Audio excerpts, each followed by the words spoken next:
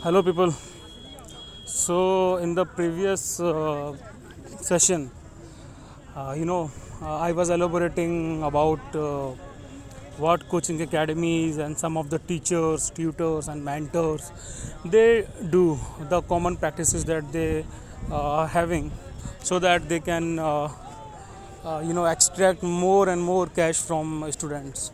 Okay, so just one thing that I would like to say कि अगर किसी coaching academy में या किसी टीचर के पास आपको दोबारा इनरोल करना पड़ रहा है सेम कोर्स के लिए, so you should be thinking it over. ठीक है, क्योंकि अगर आपको दोबारा से इनरोल करना पड़ रहा है सेम कोर्स के लिए, तो या तो आपकी अंडरस्टैंडिंग जो थी वो डेवलप नहीं हुई, ठीक है, या फिर उस टीचर की जो टैक्टिक्स है, मेथडोलॉजी है, वो कुछ इस तरह की है कि it is making you relying on the teacher.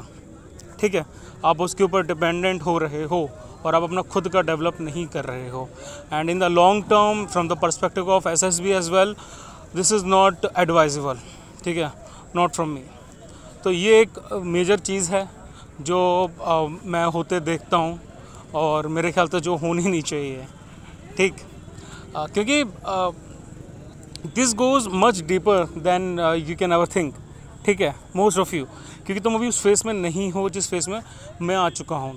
ठीक है, तो अभी तुम उस फेस में you are clearing the examination, you are giving the examination, you are figuring things out. तो अभी ये चीज़ें इतनी ज़्यादा क्लियर नहीं होती हैं।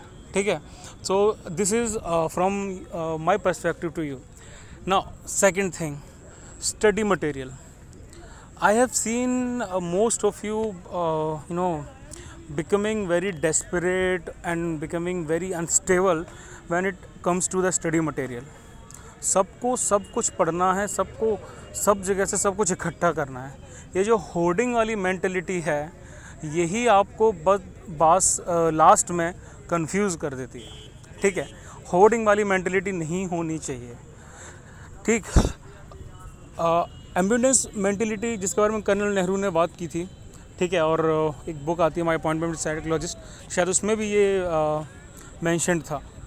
तो कर्नल नेहरू से मैं कुछ रिगार्ड्स में एग्री करता हूँ, बाकी उनका प्रोपेगेंडा और पॉलिटिकल चीज़ें उससे मैं बिल्कुल भी एग्री नहीं करता हूँ, और फिर कई सारी चीज़ें। तो लेकिन ये चीज़ मुझे ठीक लगती है कि एम्बिडेंस मेंटलिटी वाली। So when I was preparing at that time, starting from 2015 second phase and then continuing till 2018 first phase I guess, तो उस point of time तक मैंने सिर्फ 2 बुक्स ली थी। ठीक है, और वो भी जो बुक्स थी वो मेरा दोस्त है, वो फ़िलहाल ही is serving major in artillery. तो कोइंसिडेंटली हम दोनों जो सेकेंड हैंड बुक शॉप थी उस पर एक साथ मिल गए। तो वो अपनी गेट प्रिपरेशन की और प्लस CDSE प्रिपरेशन की बुक्स को देने के लिए आया था, because he was all set to join the academy. तो मैं उसे मिल गया, तो मैंने सब किताबें छीन ली। मैंने कहा दे भाई, तेरे किसी काम की नहीं है। ठीक, तो मैंने वो सेकेंड हैंड जो बुक थी 8 या 9 एडिशन का था, उसके पास भी मेरे ख्याल से 2-3 हाथों से पास होके ही आई थी। तो वो CDSE की बुक मैंने उससे ले ली, एक GSO की मनोहर पांडे खरीदी, and I was all set. और प्लस करंट अफेयर्स जो मैं ऑनलाइन सोर्सेज से करता था, जैसे अभी हम इंस्टाग्राम पे देख रहे हो, यूट्यूब पे देख रहे हो, हर कोई करंट अफेयर्स प्रोवाइड करा रहा है। उस पॉइंट पे इतने ज़्यादा करंट अफेयर्स वाले पेजेस नहीं थे, ना इतने सोर्सेज थे। कुछ गिने चुने सोर्सेज थे जो आपको क्रेडिबल करंट अफेयर्स प्रोवाइड कराते हैं, लेकिन उसमें भी आपको UPSC के हिसाब से सिलेक्टिव होना पड़ता है। तो फिर मैंने क्या किया कि सबसे पहले पाथफाइंडर से उठाना स्टार्ट किया। पाथफाइंडर से पढ़ लेता था, मतलब देखो पॉलिटिक्स तो इनफ हो जाता है, साइंस भी पाथफाइंडर से हो जाता है, ज्योग्राफी भी काफ़ी कुछ हो ही जाता है, और हिस्ट्री मतलब मेरा सब कुछ ही हो जाता था। और जो भी इन्फॉर्मेशन गैप्स होते थे वो मैं JSOQ Manohar Pandey, that is general science objective question, 50,000 पता नहीं कितने थाउजेंड प्लस MCQs हैं, क्वेश्चंस हैं, तो वो उस बुक से मैं इन्फॉर्मेशन गैप फुलफिल करता था। मेरी स्ट्रेटेजी बहुत सिंपल है, जो अपने बैचेस में अप्लाई करता हूँ, कि 50% थ्योरी पढ़ो और 50% क्वेश्चंस करो। आप थ्योरी पढ़ते, हाँ ये सबसे बड़ी दिक्कत है कि यार आप लोग थ्योरी पढ़ते रहते हो, कब तक थ्योरी पढ़ोगे। ठीक है, थ्योरी का एक चैप्टर पढ़ा, उस चैप्टर के साथ ही साथ में आपको उससे कंसर्न्ड जितने भी MCQs हैं वो आपको करने चाहिए। ठीक है, कोई भी हो। तो वो मेथडोलॉजी थोड़ी यहाँ पर इतना एलोबरेटिव तरीके से नहीं बता पाऊँगा मैं, क्योंकि वो पूरा एक साइकिल चलती है। The moment you start with various sources, फिर आप उसको कैसे, जैसे कि मनोज पांडे से क्वेश्चन करते हो, उसको इन्फॉर्मेशन को कैसे दिमाग में रखते हो, वगैरह वगैरह वगैरह। तो बेसिक क्रक्स ये है कि आप लोग लिमिटेड रिसोर्सेज में भी कर सकते हैं, और बंदे करते हैं। ठीक, जितना ज़्यादा इधर उधर दौड़ोगे उतना ज़्यादा ही कंफ्यूज होगे। तो फर्स्ट ऑफ ऑल, जैसे आप अपना पहला अटैम्प्ट देने जा रहे हो, तो you should be very selective, you should be very choosy. ठीक, आपने घबराना नहीं है, और आपने सबसे बड़ी चीज़ तो ये है कि आपने कंफ्यूज नहीं होना। आप कुछ लिमिटेड चीज़ें हैं उनको आप इकट्ठा कर लो। मेरे पेज पे जाओगे तो आपको ये पूरी बुक्स की लिस्ट मिल जाएगी। ठीक है, तो मैंने तो सिर्फ 2-3 बुक्स से किया था, बट अभी समय की मांग है, कंपटीशन बढ़ चुका है, तो मेरे ख्याल से बेटर अंडरस्टैंडिंग के लिए ये ज़रूरी है कि आप लोग और ज़्यादा बुक्स को रेफ़र कर सकते हो। ठीक, अगर हम हिस्ट्री की बात करें तो एंशिएंट के लिए अलग बुक हो जाती है, मेडिवल के लिए स्पेक्ट्रम वगैरह हो जाती हैं। ठीक है, मॉडर्न के लिए हम थोड़ी दूसरी बुक्स यूज़ कर लेते हैं। तो और उसका ज्योग्राफी की बात करते हैं तो ज्योग्राफी में मेरे ख्याल से माजिद हुसैन है, जीसी लोंग के कुछ पार्ट हम रेफ़र कर सकते हैं, एनसीईआरटीज़ तो हो ही जाती हैं। पॉलिटी की बात करें तो मेरे ख्याल से लक्ष्मीकांत से पार्ट आपको देखना ही नहीं चाहिए। इकोनॉमिक्स की भी बात करते तो Ramesh Singh plus current affairs. अब इकोनॉमिक्स के करंट अफेयर्स बहुत वेरिड तरीके से आते हैं, बहुत कैटेगरीज़ में होते हैं। जो इकोनॉमिक्स कोर है वो तो आता ही आता है, प्लस गवर्नमेंट की scheme, policies, this and that, बहुत सारी चीज़ें आ जाती हैं। ठीक, फिर इंग्लिश के साइंस की बात करें तो वो भी एनसीईआरटी के कुछ चैप्टर्स हो गए, और प्लस पाथफाइंडर से आराम से कंप्लीट हो जाती है। इंग्लिश नीतू सिंह या फिर एक दो बुक और आती है, बख्शी वगैरह भी आती हैं, उनसे कर सकते हो। और मैथ्स के लिए आर एस अग्रवाल या फिर CDS mathematics for R S Agarwal वगैरह, इनसे बेटर कुछ नहीं है। ये मतलब कि कुछ लिमिटेड बुक्स हो गई हैं। ठीक है, इनसे ज़्यादा आपको जाना नहीं चाहिए। वैसे तो क्या होता है कि इनसे कम ही काम चल जाता है, लेकिन क्योंकि हम 3 से 4 महीने प्रिपरेशन के लिए देते हैं एक आइडियल, ठीक है, तो इतने में मेरे ख्याल से ये बुक्स काफ़ी होती हैं। तो पहली बात, आप लोगों को मोस्ट ऑफ ऑल जितने भी लोग हैं, ये पता नहीं होता कि हम 2 महीने के लिए जो प्रिपरेशन कर रहा है वो भी सारी बुक्स उठा के बैठा है, जो 4 महीने के लिए कर रहा है वो भी सारी बुक्स उठा के बैठा है, 1 महीने के लिए बैठा है वो भी सारी बुक्स उठा के बैठा है। कैसे हो जाएगा? आपको स्ट्रैटेजी नहीं पता, आपने स्ट्रैटेजी बनाई नहीं है, प्लस आपने अपना स्टडी मटेरियल डिफ़ाइन नहीं किया है। देखो, प्लानिंग और स्ट्रैटेजी सबसे मेन चीज़ होती है। 30 to 40% टाइम आपको प्लानिंग और स्ट्रैटेजी में देना चाहिए, और बाकी जो टाइम है वो एग्जीक्यूशन में दो। ठीक है, क्योंकि प्लानिंग और स्ट्रैटेजी में अगर आप पूरा 30-40% टाइम दोगे तो बाकी का जो टाइम है वो काफ़ी इफेक्टिव होगा, काफ़ी प्रोडक्टिव होगा। अदरवाइज़ वो पूरा टोटली फ्यूटाइल, ठीक है, बिल्कुल मतलब का नहीं है। तो अगर आपके जैसे पहला अटैम्प्ट है, ठीक है, सबसे पहले कोई भी एक मेंटर चूज़ कर लो, कोई भी। अगर आपको लगता है, आपको लगता है आप सेल्फ प्रिपरेशन कर सकते हो तो इट्स रियली वेरी वेल, इससे बेटर कोई चीज़ ही नहीं है। लेकिन अगर आपको लगता है कि no, you need some kind of direction, then choose some mentor, not a tutor. Mentor choose करो यार। ट्यूटर मतलब कि देखो, I am a bit not against it, but again tutoring वाली जो चीज़ है वो स्पून फीडिंग वाली हो जाती है, and I am totally against it. तो you should be looking for a mentor, ठीक है, जो आपको पढ़ाई नहीं लेकिन बताए, डायरेक्शन दे चीज़ों को लेके। बाकी आपको खुद से करना चाहिए, क्योंकि वो एसएसबी वाला एंगल भी हमें लाना है, वो इंक्यूसिटिवनेस लानी है, वो क्यूरोसिटी लानी है, वो चीज़ों की क्रिटिकल थिंकिंग अप्लाई करने का तरीका लाना है चीज़ों में। ठीक है, आपने मेंटर चूज़ किया, कोई एक सोर्स चूज़ किया, कोई भी एक सोर्स, कोई भी एक मेंटर हो गया, आपने एसएसबी क्रैक का कोर्स लिया, आपने किसी भी और का भी कोर्स लिया, किसी भी अपने मेंटर को अप्रोच किया, वो आपको बता रहा है, समझा रहा है, ऐसा वैसा, तो आपको एक अटैम्प्ट के लिए ना उस पे ही सब कुछ छोड़ देना चाहिए। अगर आपकी रैशनल थिंकिंग कहती है, अगर आपकी ये थिंकिंग कह रही है कि नहीं यार ये बंदा सही है, इसके अपार्ट मुझे कुछ और नहीं देखना चाहिए, ठीक है, आप सेटिस्फाइड हो, तो वो जो चीज़ें बता रहा है उनको 100% फॉलो करो, उसके अपार्ट कहीं मत देखो। ठीक है, हाँ, करंट अफेयर्स के अलावा कहीं मत देखो उसके अपार्ट। ठीक है, कि ये करना है, आप इंस्टाग्राम पे वहाँ किसी ने कोई और बुक बता दी, ठीक, तो ये सब चीज़ें नहीं करनी है। Stick to one source, one person. और जो भी मटेरियल यूज़ कर रहे हो, हमें ये नहीं पता होता कि हम उस मटेरियल में से हमें कितना पढ़ना है। लक्ष्मीकांत है, इतनी बड़ी बुक है, सब कुछ नहीं पढ़ना होता, सब कुछ इंपॉर्टेंस का होता भी नहीं है उसमें।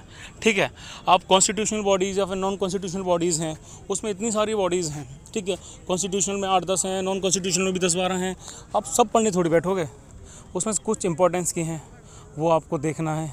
ठीक है, उन इम्पोर्टेंस वाली में भी कुछ ऐसे पॉइंट्स होते हैं जिन पे आपको ज़्यादा फोकस करना है, और बाकी पॉइंट्स को आपको इग्नोर कर देना है। ठीक है। उसमें मतलब कि अगर कॉन्स्टिट्यूशन बॉडीज़ की बात कर रहे हैं तो उसमें कोई स्पेसिफिक बॉडी है, उसके 5 से 6 टॉपिक्स हैं उसके अंदर में जो कवर आप करने के लिए आपके पास में हैं, लेकिन आपको वो सारे कवर नहीं करने हैं, ठीक है, उसमें से आपको स्किप कर रहे हैं। तो वो चीज़ एक्सपीरियंस से आती है, वो चीज़ प्रीवियस ईयर क्वेश्चन पेपर्स करके आती है, ठीक है। और आप 4 से 5 साल के अपने प्रीवियस ईयर क्वेश्चन पेपर किए हैं, ट्रेंड एनालिसिस किया है, तब आपको ये चीज़ समझ में आती है। वहीं अगर आप स्पून फीडिंग वाला काम करवाते हो तो क्या होता है ना, बंदे को सिलेबस पूरा कंप्लीट करना है, वो आपको सारा कुछ बता देगा, वो आपको सारा पढ़ा देगा, बट वेटेज कहाँ पर कितना होना चाहिए, ये चीज़ आप जब तक खुद से एक्सपीरियंस नहीं करोगे, खुद से नहीं समझोगे, believe me it's going to be a bit tough. देखो मेरे पास बहुत स्टूडेंट्स कई ऐसे थे पहले जो इनिशियली मुझसे पढ़े, लेकिन then they thought that they can't cope up with that. क्योंकि ये चीज़ उन लोगों को थोड़ा सा कंफर्ट जोन से बाहर लाती है, उनको मजबूर करती है कि आप अपने कंफर्ट जोन से बाहर आएँ और आप थोड़ा मेहनत दें चीज़ों में। ऐसा नहीं कहता कि मैं स्पून फीडिंग वाली चीज़ में मेहनत नहीं होती है, मेहनत उसमें भी होती है, जबकि उसमें तो डबल मेहनत लगती है। आपने एक बार जो ट्यूटर है वो आपको पढ़ा रहा है, आपने समझा, उसको सब कुछ किया, फिर आपने उस चीज़ को एग्जीक्यूट किया, आप उसको रेप्लिकेट करने की कोशिश कर रहे हो, and that's where you are going wrong, ठीक है। Why to replicate someone when you can invent your own strategy, ठीक है। किसी ने आपको कोई स्ट्रैटेजी बताई, उस स्ट्रैटेजी को आप इम्प्लीमेंट कर रहे हो, उसके साथ ही साथ में आपने खुद की अपनी स्ट्रैटेजी भी डेवलप कर ली है। इससे बेटर मेरे ख्याल से और कुछ भी नहीं हो सकता, ठीक है। And it requires a bit of time, of course it requires a bit of time, ठीक है। तो लेकिन इट इज़ वर्थ वाइल, ये एक आपका बेस तैयार करता है एसएसबी के लिए, ठीक है। ये प्लानिंग में एक आपकी प्लानिंग ऑर्गेनाइजिंग एबिलिटी बढ़ाता है। आप जब टाइम टेबल बनाते हो वीकली या फिर 10 डेज़ के टाइम टेबल बनाते हो, तो वो टाइम टेबल में आप एक टाइम लिमिट रखते हो। आपने हिस्ट्री के 3 चैप्टर्स रखे, ज्योग्राफी के 2-3 चैप्टर्स रख लिए, इंग्लिश के 3-4 चैप्टर्स रख लिए, तो आपको एक बार में आपको हो सकता है कि आप 50 to 60% अपना टाइम टेबल कवर कर पा रहे हो, लेकिन उसके बेसिस पे आप इम्प्रोवाइज़ कर रहे हो अगले टाइम टेबल के लिए। आप जो अगला टाइम टेबल बना रहे हो, उस टाइम टेबल पे आप थोड़ा सा आपको समझ में आ गया कि आप हिस्ट्री के 3 चैप्टर्स हैं, इनकी लेंथ इतनी है, इतने क्वेश्चंस हैं इनमें, तो इतने क्वेश्चंस हम इतने टाइम में कर सकते हैं, ठीक है। तो why to give it 10 days, इस पूरे मॉड्यूल के लिए हमारे पास 8 डेज़ ही काफ़ी रहेंगे, तो आप उसके अकॉर्डिंग से चैप्टर्स इंक्लूड करते हो या फिर टाइम को घटाते बढ़ाते हो, ठीक है। मतलब कांस्टेंट इम्प्रोवाइजेशन होता है इसी तरीके से। जबकि जब कोई और आपको टाइम टेबल बना के देता है, कोई और आपको नोट्स बना के देता है, तो you are dependent on them. आपको अपनी स्ट्रेंथ और वीकनेसेस पता नहीं चल रही, आपकी ऑर्गेनाइजिंग एबिलिटी नहीं बढ़ रही, आपकी प्लानिंग नहीं बढ़ रही, आपकी मेरे ख्याल से बहुत कम चीज़ें हैं ऐसी जो आप इन्हेंस कर पा रहे हो, अपनी स्किल्स को शार्पन कर पा रहे हो, ठीक है। तो ये चीज़ें हुई, ये छोटी छोटी चीज़ें होती हैं आपकी डेली लाइफस्टाइल में, आपकी हैबिट्स में, ये आपके अंदर OLQs को इनकलकेट करती हैं, ठीक है। और this is very very beneficial कि जब आप टाइम टेबल को या फिर रिसोर्सेज को ऑप्टिमाइज़ करते हो, इम्प्रोवाइज़ करते हो, ये सुनने में ना बड़ी मेरे ख्याल से हाई फाई बातें लग रही होंगी, यानी हाई फाई कहो या फिर कुछ कहो कि अजीब सी लग रही होंगी, that whether you can do it और not, but it is very very possible and most of you do this, ठीक है। जो भी देखो CDS में 5, 5,500, 6,000, पहले 8, 8,500 बंदे होते थे, लेकिन अब थोड़ा सा कम हो गया है, तो एक 6-7 हज़ार का रफ फिगर ले लो, इतने बच्चे कर रहे हैं क्लियर, ठीक है। एंड कट ऑफ बढ़ता जा रहा है, तो you can't really afford to make mistakes, ठीक है। आप इतना ज़्यादा नहीं कर सकते कि आप पहला अटैम्प्ट दे रहे हो, चलो ठीक है कोई नहीं, दूसरा अटैम्प्ट में सुधारेंगे, दूसरा कर रहे हो फिर तीसरा सुधारेंगे, नहीं, इतना ज़्यादा चांस, इतना ज़्यादा टाइम नहीं है। अगर आप रिटन में ही इतना टाइम लगाओगे तो फिर आप कब वर्क करोगे SSB के लिए, ठीक है। आपको दोनों चीज़ें पहले बात तो साइमल्टेनियसली लेनी पड़ेंगी। हाँ, मैं ये बोल रहा हूँ कि जो फुल एंड फाइनल ट्रेनिंग होती है ना SSB के लिए, उसके लिए आप किसी मेंटर के पास जाते हो या फिर खुद से प्रिपरेशन करते हो, वो आप वैसे रिटर्न के लिए करते हो, ठीक है। लेकिन that should be around 30% of your preparation. बाकी का जो 70% है ना, वो आपकी डेली लाइफस्टाइल, डेली हैबिट्स में ही आ जाना चाहिए। जैसे मैंने आपको पहले कुछ कंसेप्ट्स बताए थे कि बी योर ओन असेसर और इस टाइप की कुछ और चीज़ें बताई थी, ठीक है। तो share the shame and achieve the glory, तो इस टाइप की चीज़ों के लिए आपको खुद से प्रैक्टिस करनी पड़ेगी, ठीक है। Believe me, there is going to be no one who will increase the chances of recommendation other than yourself। आप ही अपनी रिकमेंडेशन के लिए सबसे ज़्यादा रिस्पॉन्सिबल हो। एक और चीज़, अब किसी भी रिकमेंडेड बंदे को पकड़ना, ठीक है, मोस्टली CDS एंट्रीज वाले की बात कर रहा हूँ, उन बंदों को आप पकड़ोगे तो एक बार जो भी ठीक ठाक बंदे होंगे वो मोस्टली आपको ऐसे बंदे मिलेंगे जिन्होंने या तो सेल्फ स्टडी की है, ठीक है, अदरवाइज़ उन्होंने कुछ इस तरह से पढ़ाई की है कि डायरेक्शंस लोगों से लिए हैं लेकिन स्पून फीडिंग वाला काम नहीं किया है, ठीक है, क्योंकि उन लोगों को आइडिया रहता है चीज़ों को, उनको जो अपने ये इस प्रिपरेशन के तरीके से उनको अपने बारे में इंसाइट्स मिलती हैं, अपनी स्ट्रेंथ और वीकनेसेस के बारे में पता चलता है उन्हें, ठीक है। बहुत क्वालिटीज़ होती हैं यार, बहुत क्वालिटीज़ आ जाती हैं इसमें। फिर उसके बाद में वो बताते हैं आपको कि कैसे CDS को उन्होंने अपने साथ रिटन एग्ज़ाम के साथ में अलाइन किया था। ठीक है, कैसे उन लोगों ने टाइम टेबल बनाया, कैसे उन्होंने डिसिप्लिन तरीके से उसको फॉलो किया, कैसे उन्होंने टारगेट्स रखे, डेली वीकली टारगेट्स रखे, वीकली टारगेट्स में डेली टारगेट्स रखे, खुद को रिवॉर्ड दिया, खुद को ट्रीट किया, ठीक है, खुद को पनिश किया कई चीज़ों के लिए। So this is a circle kind of thing, ठीक है। आप स्टार्ट कर रहे हो, पूरा सर्कल पे जाते जा रहे हो till the time you are not reaching the desired result, ठीक।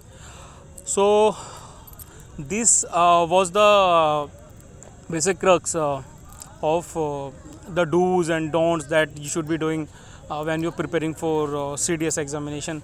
There are many more points that I'm not coming to my mind because most of these sessions are impromptu. Not most, around 90% of these sessions are impromptu, and I really don't make any kind of notes or anything to speak here. मैं बोलता रहता हूँ, जो भी चीज़ें दिमाग में एकदम से आती हैं फिर मैं उसको बस बोल देता हूँ. So this is one point. I guess rest in next either I will be covering CDS or FCAT. So one more thing, जो भी आप लोग सुन रहे हो, just let me know whether these podcasts are really helping you out or I'm just blabbering without doing anything, without creating any impact. So just let me know that how these podcasts are changing you or how these podcasts are providing your insights. I will really enjoy your responses. Thank you guys. Jai Hind.